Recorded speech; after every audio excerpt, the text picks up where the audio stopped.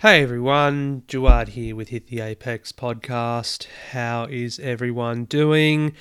Hope everyone is well out there, wherever you are in the world. I'm doing all right. Nice to have a day off and a day to just look after one's mental health as well, because very important that. And relaxing watching the NBA playoffs today. Just saw the Golden State Warriors eliminate the Denver Nuggets to move on into the Western Conference semis. And sadly for the Nuggets, with plenty of injuries then, and Nikola Jokic pretty much carrying them, couldn't quite extend this series. But I'm happy for the Warriors as well, because it's been two seasons they've not been able to make playoffs. They've had injuries. Klay Thompson's been out for that long, and he's back there with his splash brother Steph Curry. So I have a feeling they'll go on and win. Just makes me happy because I am not a fan of those pylon teams.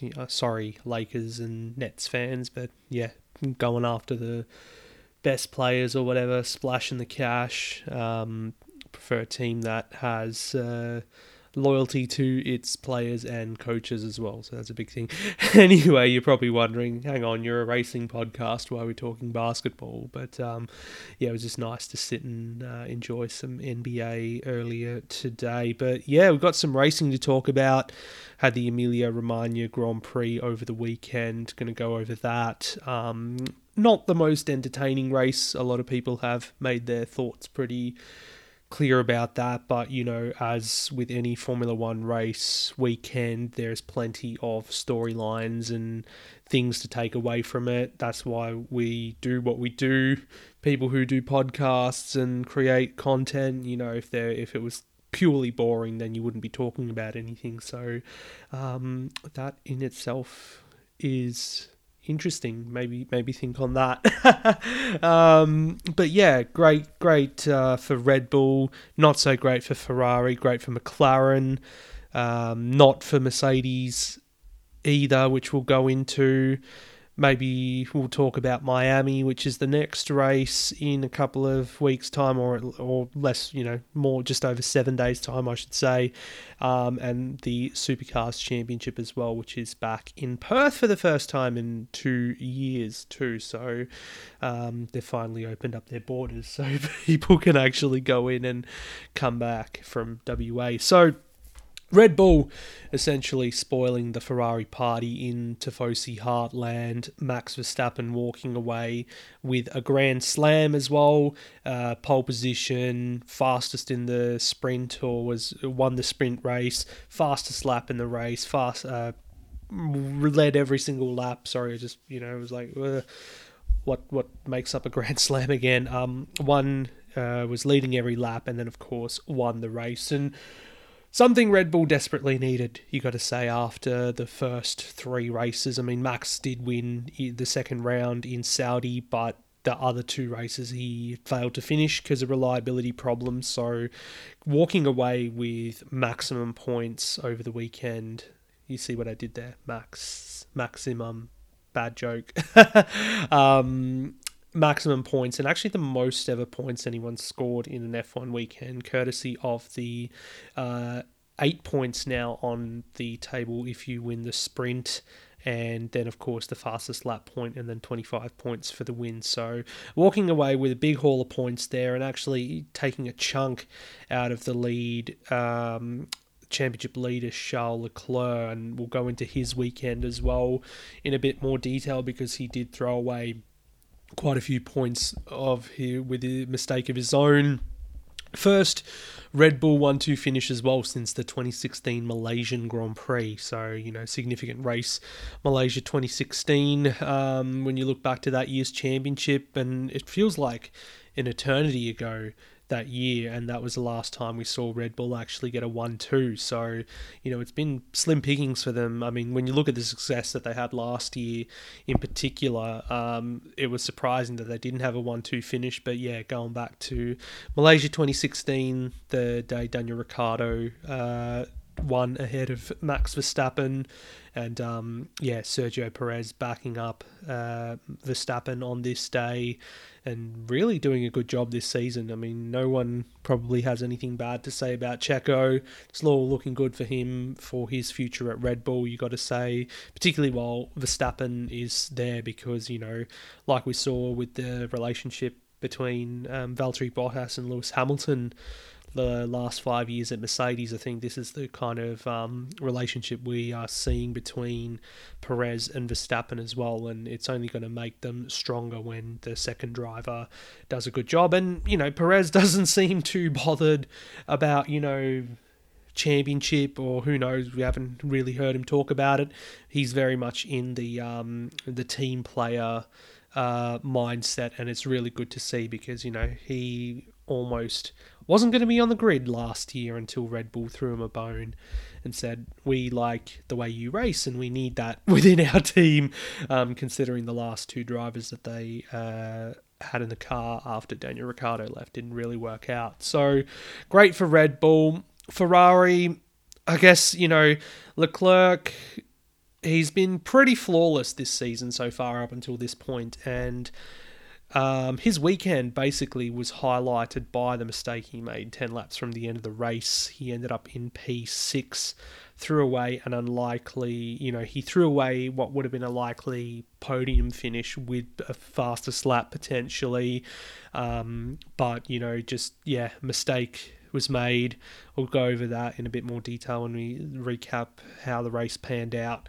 But ending up sixth is how he has lost quite a bit of his lead in the championship. He came in with 46 points over Max Verstappen. Max wasn't even in P2 yet. Now it has been cut to 27 points. So it's game on again in this year's World Championship, like, a lot of people expected. Some people thought, Ferrari will run away from it, but, it's just the way that it all ebbs and flows.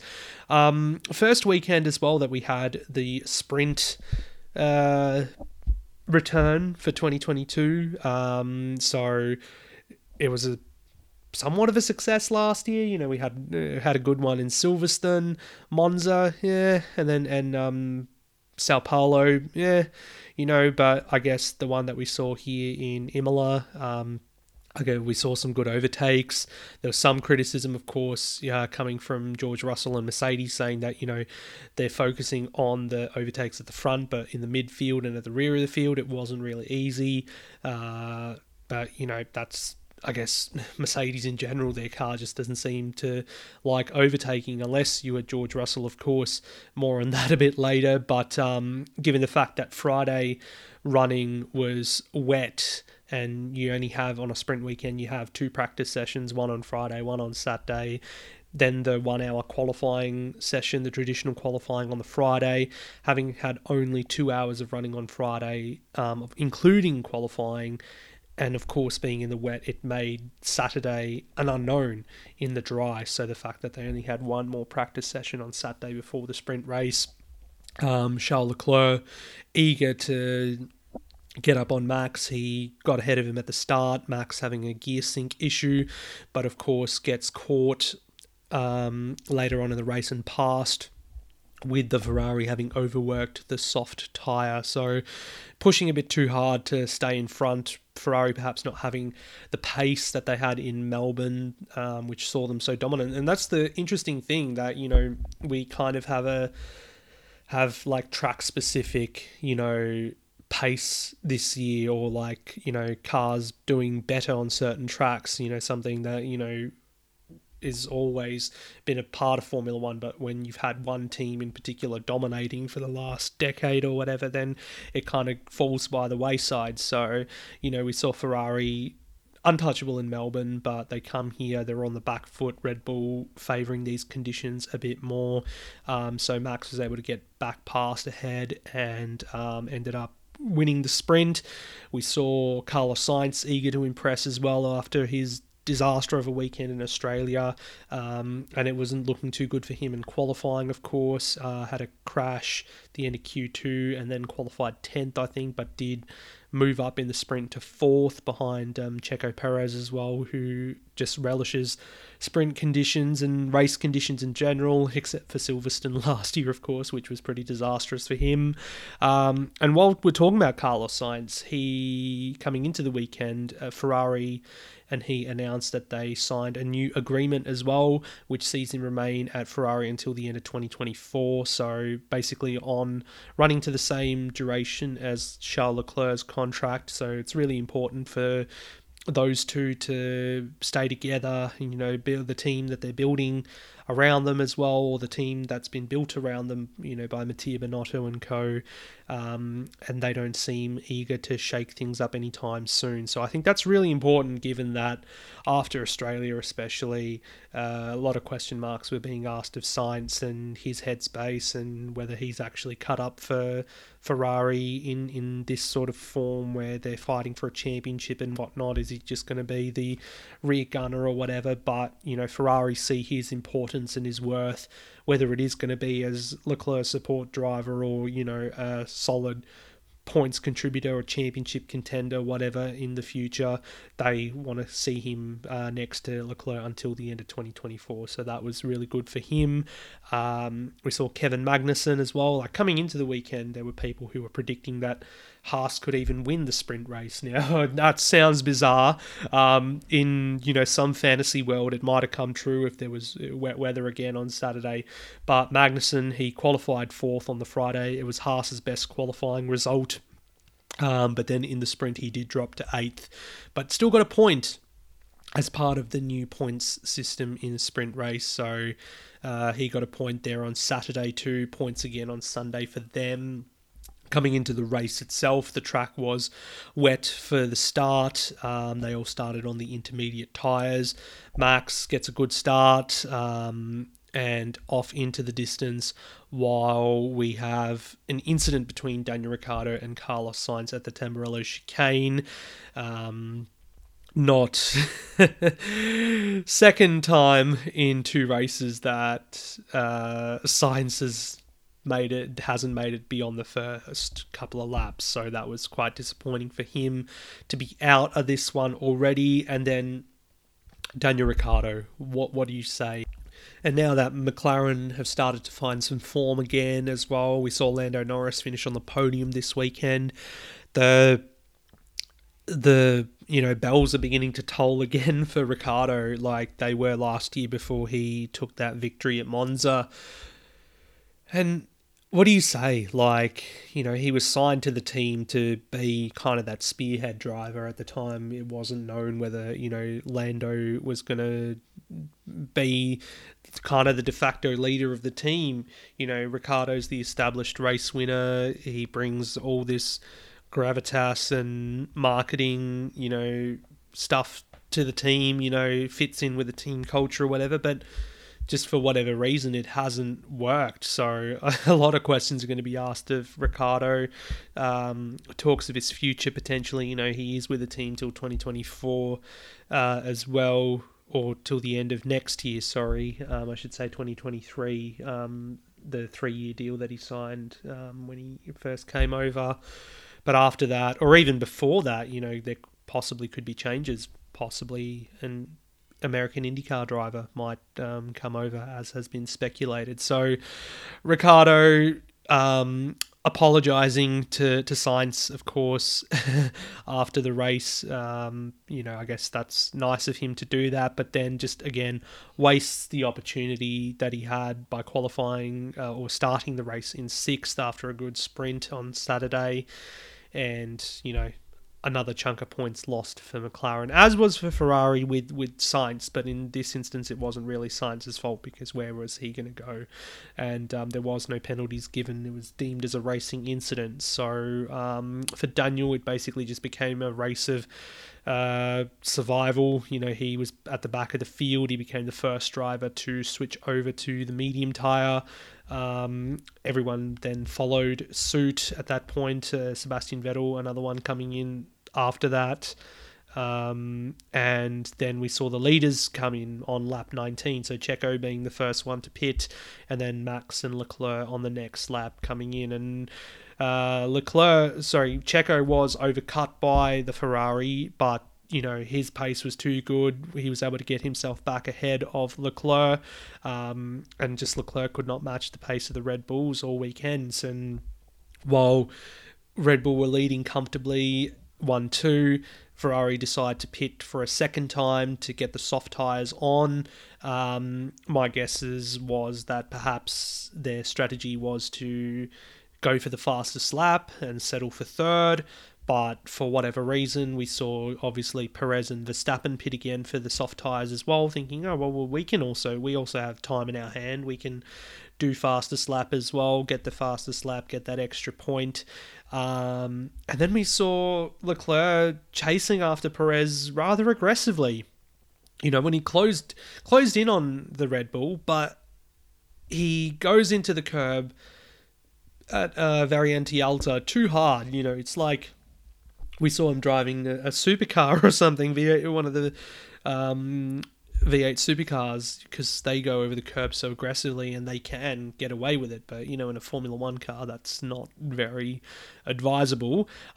Hits the curb too hard, comes out, spins, hits the wall.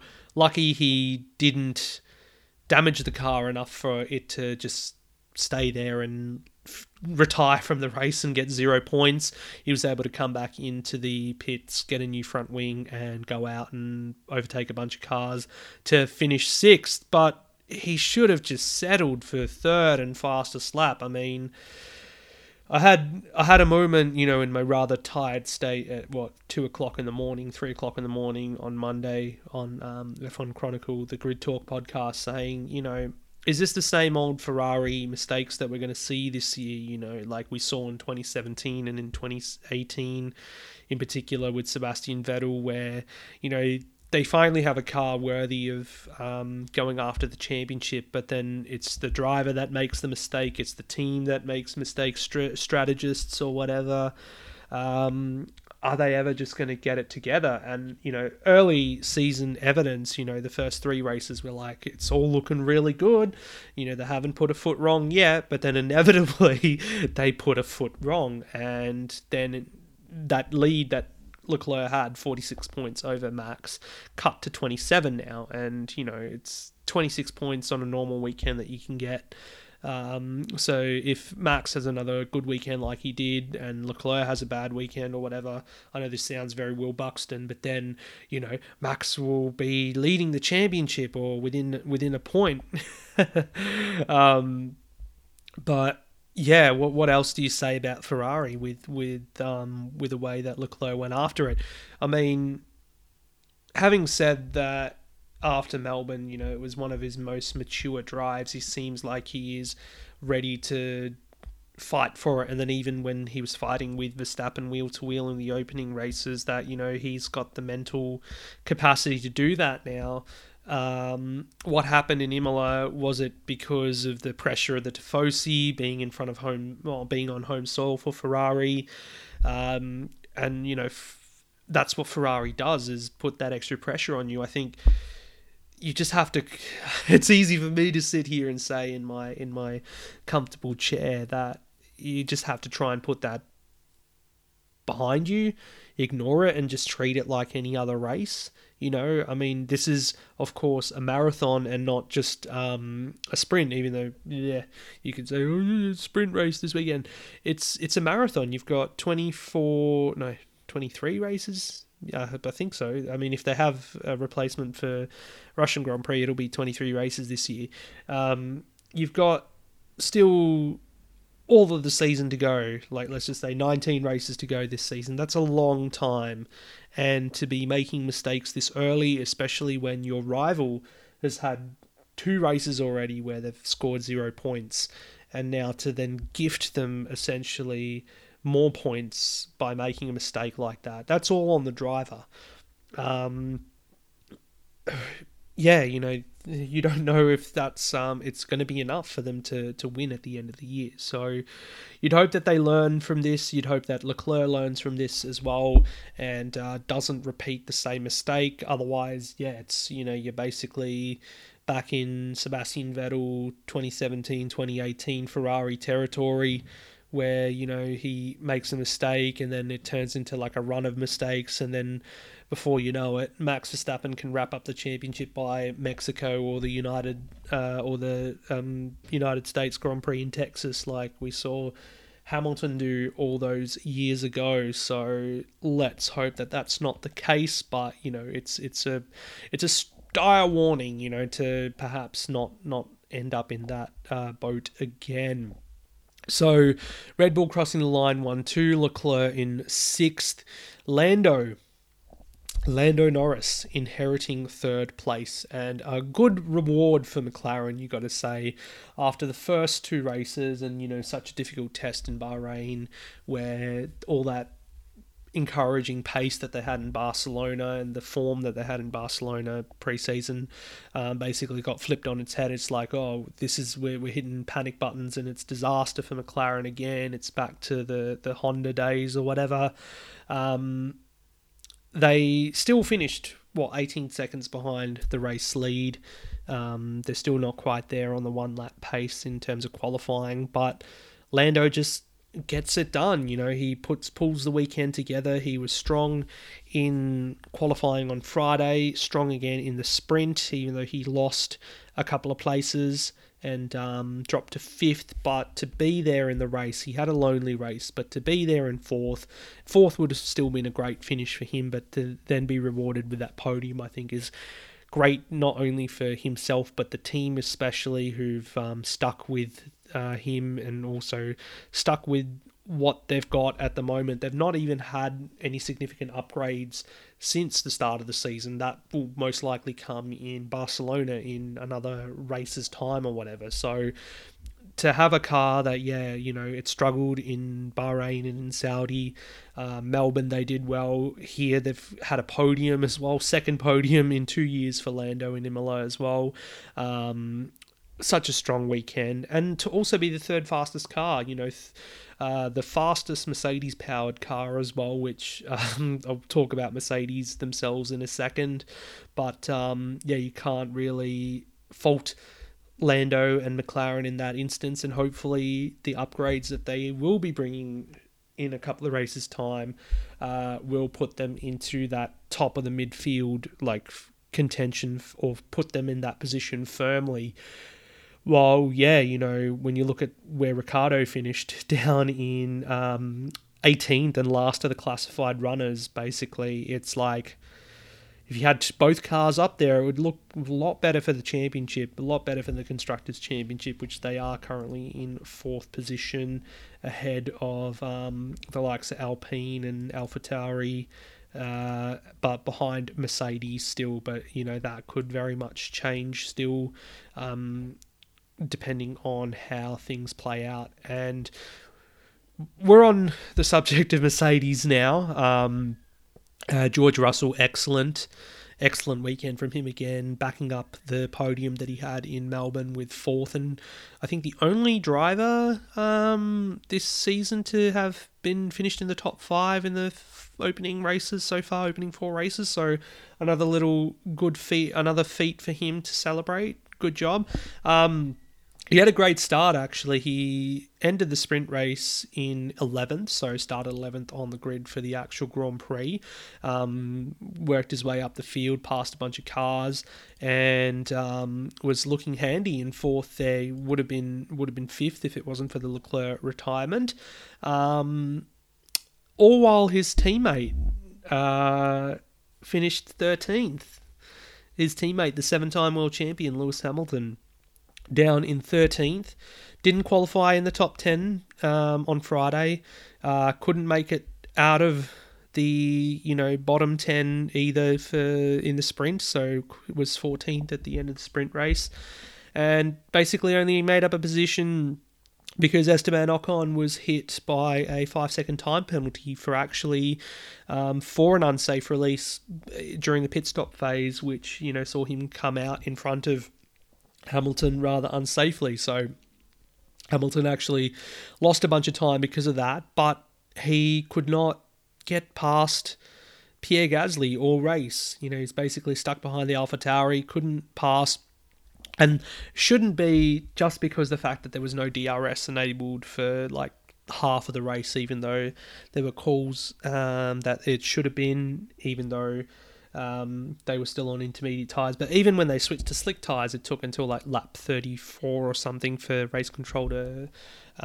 turn on DRS, whether it was because of the big shunt that happened at Imola last year between George Russell and Valtteri Bottas going into turn one. They didn't feel confident given that the parts of the Tamburello chicane were still wet, so there would have been no grip and all that sort of safety jazz. But even with DRS, Hamilton could not do anything and was basically stuck behind Gasly for 13th. Worst weekend, you got to say, for Hamilton, and it doesn't really help when there's just a lot of negative press out there. There's all these insinuations, innuendos, whatever you want to say. There was apparently a verbal spat, if you want to call it, between Hamilton and Toto Wolff after qualifying. Hamilton still has his helmet on in the garage and Toto Wolff looking very animated. It was all in front of cameras or whatever. And, that's been blown out. And then you've got Hamilton saying as well in the interviews that, he's out of championship contention. And then all week I've basically seen on my timeline or on social media feeds, whether it's Instagram or Twitter, just posts coming out of Mercedes and Hamilton as well about, I'm not finished yet, or, he's our world champion and all that sort of thing. And, that's great. They want to keep themselves motivated and everything like that. But I feel like it's too early to hit the panic rooms, to be pushing the panic button. It's like, it's all a bit unnecessary. And I know this is the team that's won 8 world championships on the bounce. They've won 7 drivers' championships in that time since 2014. They've been the dominant team of the sport. But we're 4 races into a new cycle of regulations. And change of regulations is something that Mercedes have stayed on top of even during even since 2014 when we switched to the aerodynamic beasts that we had in 2017, and then the changes in 2019 as well with the front wings and all. And then it was until 2021 where the subtle floor changes kind of unsettled them and put Red Bull on top. But yeah, to be, in a state of panic and stuff. I mean, of course, a team that's won, for so long is probably not used to losing, and a worst result for them would have been like a DNF for one car, or like a double DNF, which has only happened a handful of times, or not even a handful of times since 2014. So, to me, I feel like if, they're ruling themselves out of championship contention this season, which, okay, fine, you still have a whole season to go. There's a lot to learn about this new era of car. There's a lot of points on the table. Ricciardo even said earlier in the season about his own team that, he wouldn't be surprised if they won a race this year, even though they're where they were form-wise and car-wise or whatever. That could be true for Mercedes too. So, it's not like Hamilton's untouched record of winning a race every season since he started in F1 back in 2007 is at risk or anything. It could still yet happen with 19 races to go. But to me, this is just going to be one of those seasons where it might define the character of the Mercedes team. It might define how good of a leader Toto Wolff is. Sure, he's been there for all the good days and all the victories and whatnot, and they've had some bad days too. But to get themselves out of where they are at the moment, where they're not going to be fighting for a championship, they don't understand their car, they're nowhere really. That's going to define leadership. It's going to define, hopefully, Hamilton's leadership as well within the team, his experience. He's obviously, as a 7-time world champion and having had some of the best machinery under him throughout his tenure in Formula One, can give the feedback necessary to the engineers and designers to look to a new direction, or to see if they can improve the development direction that they're going in with this car or the concept of this car and whatnot. So I feel like, all the negative stuff that's going on in the world and social media and the press about them is kind of just, I think it's just unnecessary. Instead, we should probably judge them, at the end of the season when, we see how it's all turned out, because they could very well, with a single upgrade package, turn their fortunes around, be like, oh, okay, so that's what's causing all the porpoising issues we're having, and this is what's going to fix it. Great, because it's not like all the greatest engineering minds that Mercedes have had for the last 8 years have disappeared or whatever. They're all still there. James Allison has been an instrumental part of that, obviously, since he came over to the team in, I think, 2017 or 2018 or whatever it was. They may have lost, Andy Cowell on the engine side from Brixworth or whatever, but it's the power unit thing cannot be fixed anyway, because they're frozen until the new regs come in 2026. So it's all to do with the car, all to do with the porpoising, and everyone else is in the same boat. They're all trying to figure out what's going wrong. It's obviously a lot worse for Mercedes, because their car with the porpoising is suffering and has no lap time, has no pace or anything like that. So, it's all going to be a big test for them, and especially in this cost cap era as well. They can't just throw money at the problem and expect it to disappear like Lawrence Stroll does. It's going to take a lot more decision making and being smart about it to be able to see how it all works. And that is the hallmark of a great team like Mercedes. So I have faith that they are not going to be done or defeated by this, or it's not over for anyone thinking that, oh, Lewis Hamilton is going to quit now because of this or whatever. If he does, then it would kind of leave a bad taste in my mouth. I'm sure a lot of other people's mouths would say, oh, he can't deal with having a bad car or whatever, or not winning all the time. So it's up to him and his leadership, Toto Wolff and all, to get together and say, look, we either cut our losses with this car and look towards next year, because, of course, with the sliding scale of aero development, depending on where you are in the Constructors' Championship, actually finishing a bit lower might be beneficial for them for the next year or whatever, in terms of the wind tunnel runs and testing. I'm not saying that they should tank this season, but instead of throwing their resources at trying to turn this season around, just focus more on next year and try and trial some stuff this year for next year, bring some experimental upgrades, and all within the confines of the budget cap, of course. So there's plenty of possibilities, and I think giving up and, being all negative about it is not going to be the solution to it. And when you look at the end of the day as well, George Russell, 4th race for Mercedes this, or 5th race if you include Sakhir Grand Prix a couple of years ago, he's not finished outside the top 5 in a single one. He's been on the podium, as has Lewis, of course, in the first race, finished 4th again on the weekend. I mean, just because the boy's used to driving a bad car, he knows how to get the most out of it.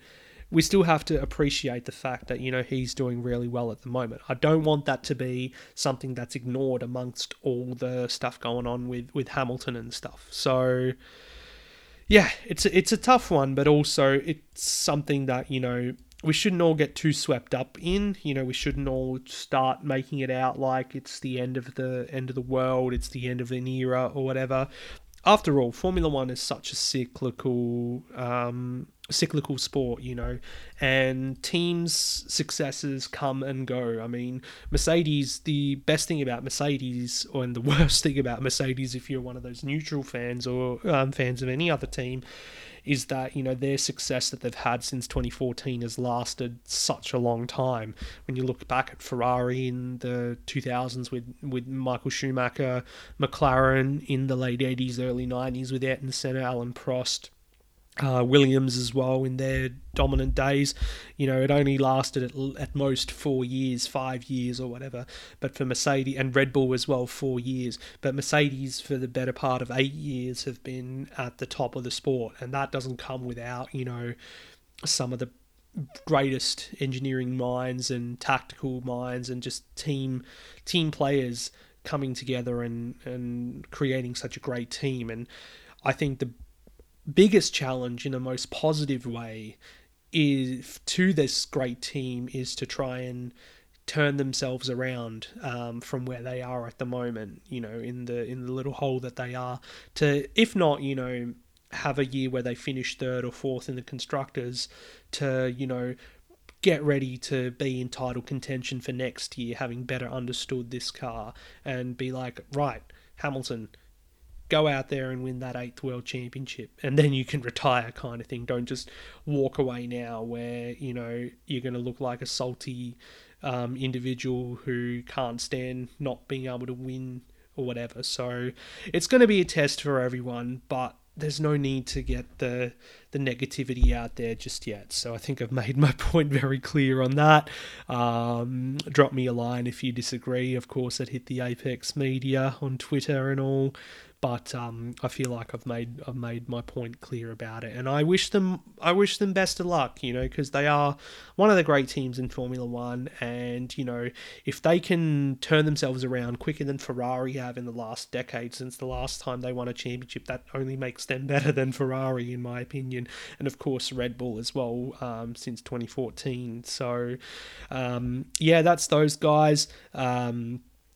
Talking while we're on the subject of Mercedes, their former driver in Valtteri Bottas had one of his best weekends as well for Alfa Romeo, finishing in 5th. So he did well in the sprint, was 7th, and then finished the race in 5th. If it wasn't for a slow pit stop that he had, he would have finished in 4th ahead of Russell. So they both battled to the finish line without crashing, of course, like they did last year.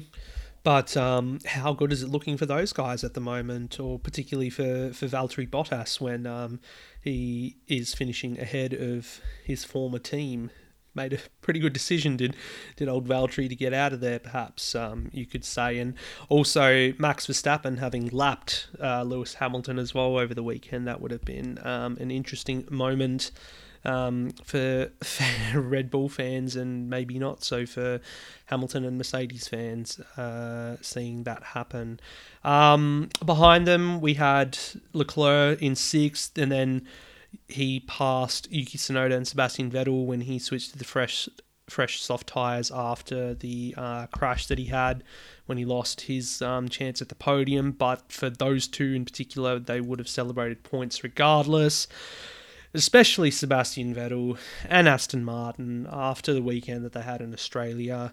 You had not only Vettel finishing in 8th, but also Stroll in 10th too. So both Aston Martin scoring points and getting themselves on the board in the Constructors' Championship, which means all the teams have now scored a point, which I think is the quickest the entire field in a F1 season have scored points. It's only taken 4 races, so it just shows you how competitive and how jumbled the order is at the moment. Vettel doing rather well. It's what you expect to see from him, but still Aston Martin not quite where they want to be competitively and, just performance-wise. Stroll in 10th as well, ahead of Alex Albon, who, again, puts in an amazing performance. Qualifies 18th in the sprint race, goes on to finish P11. He outshone his teammate Nicholas Latifi again, which again, Latifi coming under a bit of scrutiny over his future there at Williams. An interesting quote that I picked up on the weekend as well, and a reminder of something that Williams had said coming into this season is that, you know, they're not in a position like previous years where they have to rely on income from a driver for a driver to be able to race, you know. So, you know, basically referring to the fact that, you know, the last few seasons they've had to rely on Latifi's sponsorship money and whatnot to be able to race and give him a seat essentially. So, you know, the decision to keep Latifi on this season was made purely on merit in that instance. And, you know, when you look at the way Latifi was last year, he did quite well, scored some points, you know, was looking competitive at times, but still not obviously as good as Russell. But the way that this season has started out for him, it is very, very dire. You know, the fact that we don't have a certain Russian driver in the sport anymore means that, you know, Latifi's kind of the butt of the jokes at the moment. Not that, you know, being the butt of the jokes means that you should keep a seat in Formula One or not, but at the same time, because, you know, we've got one L Stroll racing for Aston Martin on a a lifetime contract basically. But for Latifi, he's going to have to turn his performance around. Like, Albon didn't score points this time, but to go from 18th to 11th is impressive, especially when you look at Oscar Piastri waiting in the wings and his name being linked to possible Williams switch next year. It's looking more likely that Alpine will stick with the status quo and perhaps even offer Fernando Alonso a multi-year deal or 2-year deal to stay the team with Esteban Ocon. So where does Piastri go then? Obviously, he's the Alpine reserve and test driver this season. They'd be silly not to have him on the grid next year, the reigning Formula 2 champion. So Williams seems like a team that would be good for him, and that would be great to see two genuinely quick drivers and not a pay driver driving for Williams. You know, Albon obviously didn't have a great time at Red Bull and was outshone by Verstappen.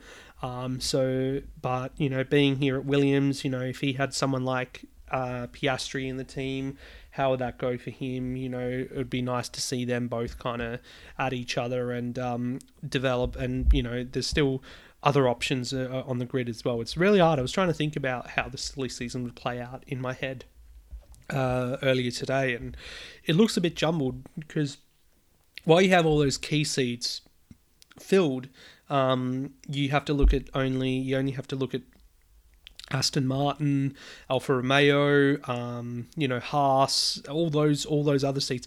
McLaren potentially as well with Daniel Ricciardo. There could be changes for next year. So there's still a lot that can play out. We could have a very different grid next year, certainly in the midfield and at the back of the field. But only time will tell how that pans out. Going back to Kevin Magnussen and Haas, he finished 9th in the race, so that was quite good for them. Unfortunately for Mick Schumacher, his 10th on the grid after the sprint race was wasted because he got hit by Fernando Alonso on the first lap, which led to Alonso retiring and then Schumacher finishing down in 17th. So, you know, there's even been questions about young Mick, whether he's cut for F1 or not, or whether he's going to stay put at Haas for next season.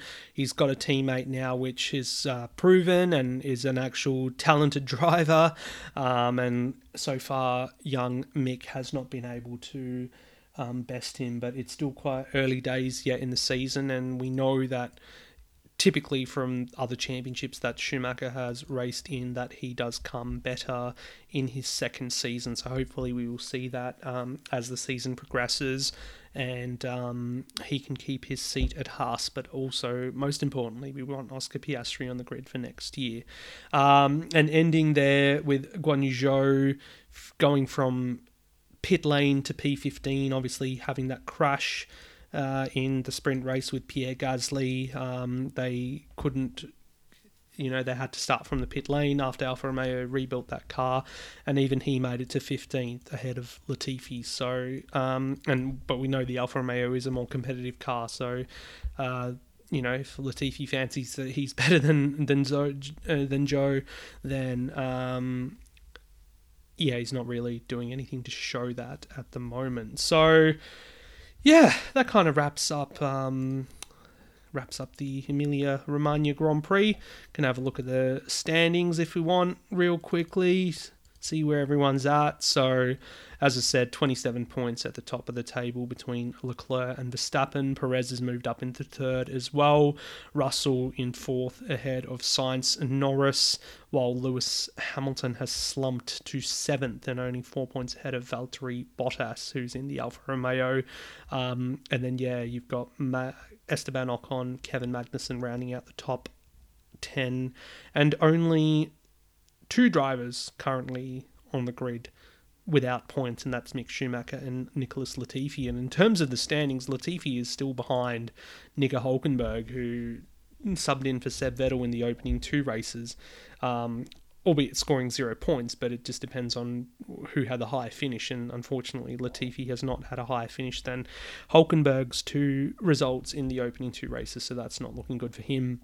And then in the Constructors' Championship as well, Ferrari is only now 11 points ahead of Red Bull in first, Mercedes in third, comfortably ahead of McLaren for now, and then McLaren comfortably ahead of Alfa, Alpine, and the other Alfa being an AlphaTauri, and Haas. They're kind of, 4 teams battling over fifth at the moment.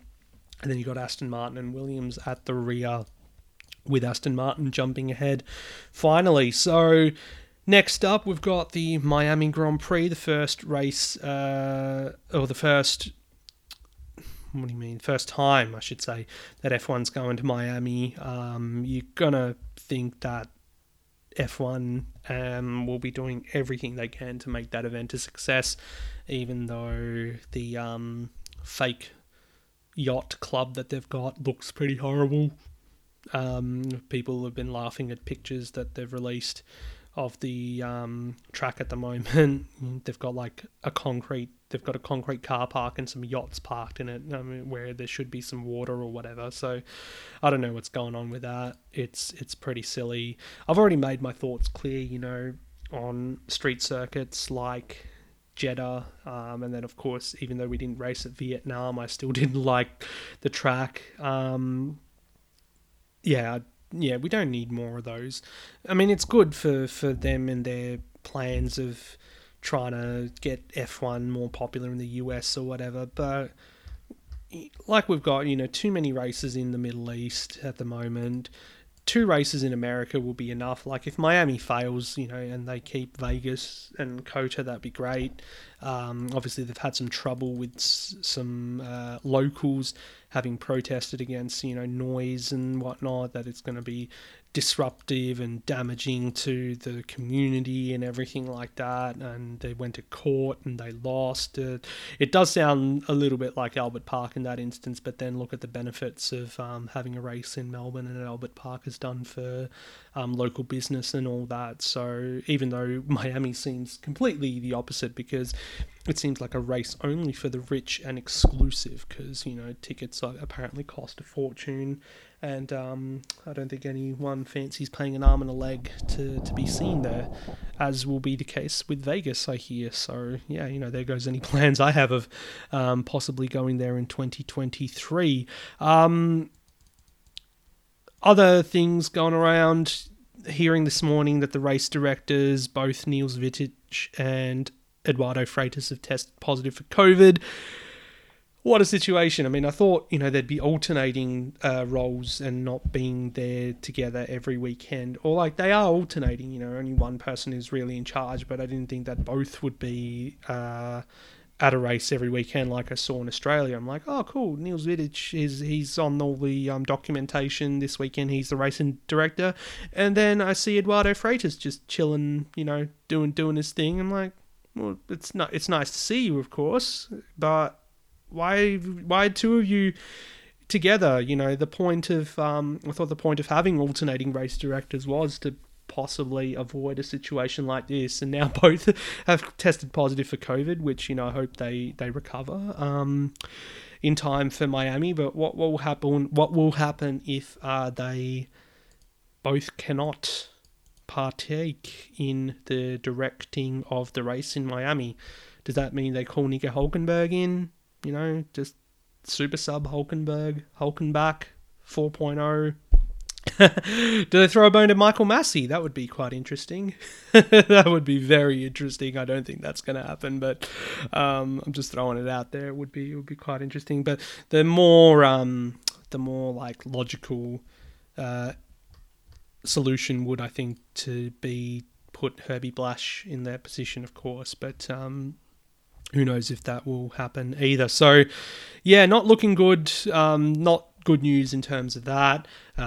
We had Ross Brawn as well earlier in the week talking about F1 looking at the possibility of 6 sprint races again in 2023. That was originally what was the plan for this year, but I guess off the mixed feedback from 2021 where they trialled them on 3 occasions, they just thought maybe 3 is enough and we'll go with that. So after the fact that we've succeeded with the first one in 2022, they're like, all right, let's do 6 again. And I think that'll change until that'll change again when the next one fails. So we'll wait and see when that happens. And when is the next sprint? I do not know for the life of me. So when it comes around, I'll let you know. I'm not going to go looking for it anyway at the moment.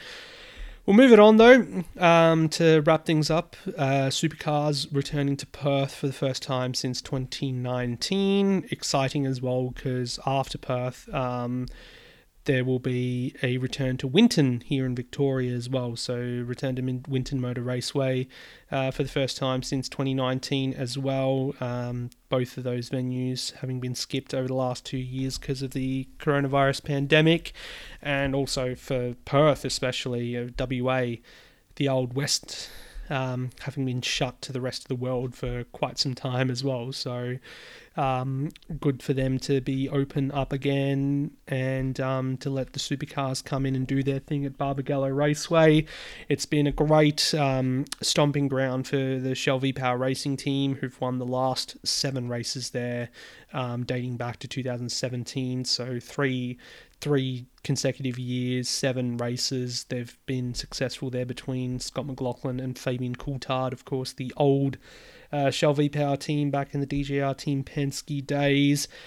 Can they, though, this year go on and continue that success? I don't know, because it's not been a great start to the season for the old Ford Mustang, no matter whether it's at Tickford or the DGR team.